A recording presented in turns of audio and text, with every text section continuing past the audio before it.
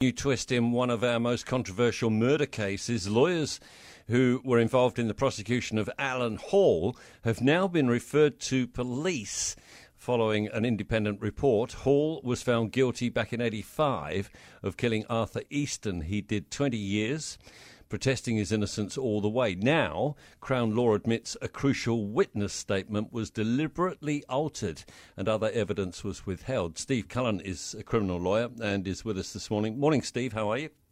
Good morning, Tim.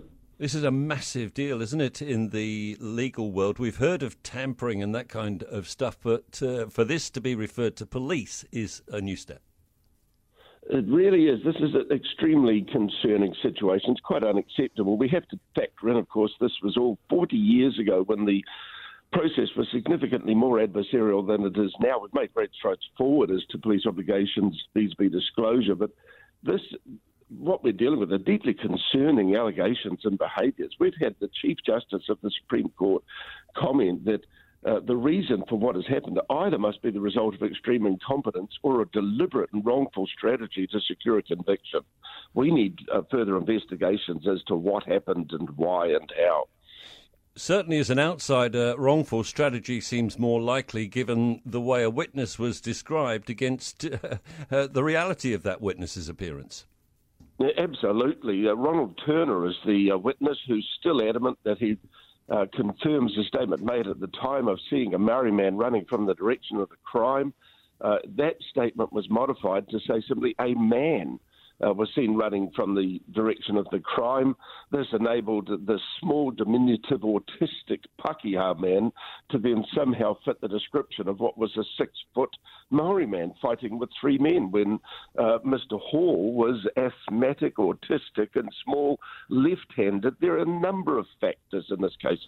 There's a very useful documentary on YouTube prepared by Brian Bruce some time ago that was quite illuminating. What is likely to happen now, given we are 40 years down the track? I guess some of those involved won't be with us anymore. Yes, I don't know if there's any suggestion yet that we've lost witnesses or evidence. It seems there are very comprehensive files and the witnesses were able to be interviewed quite recently. We've had 2 inquiries, it seems, underway so far. That the Crown briefed a barrister who's conducted an independent review. Their files have now been referred to the police, who say they're conducting their own internal inquiry, but the concern about that is, of course, they've got skin in the game. On one hand, it seems a bit anomalous to have the police conducting an inquiry as to behaviour of police in the past. But what we have seen most recently is the police have a preparedness to pursue members of their own if there's suggestions of wrongdoing. So I can understand and endorse the call of Mr. McKinnell, the investigator involved, for an independent inquiry. We need to have public confidence in the administration of justice, and this is a massive failure.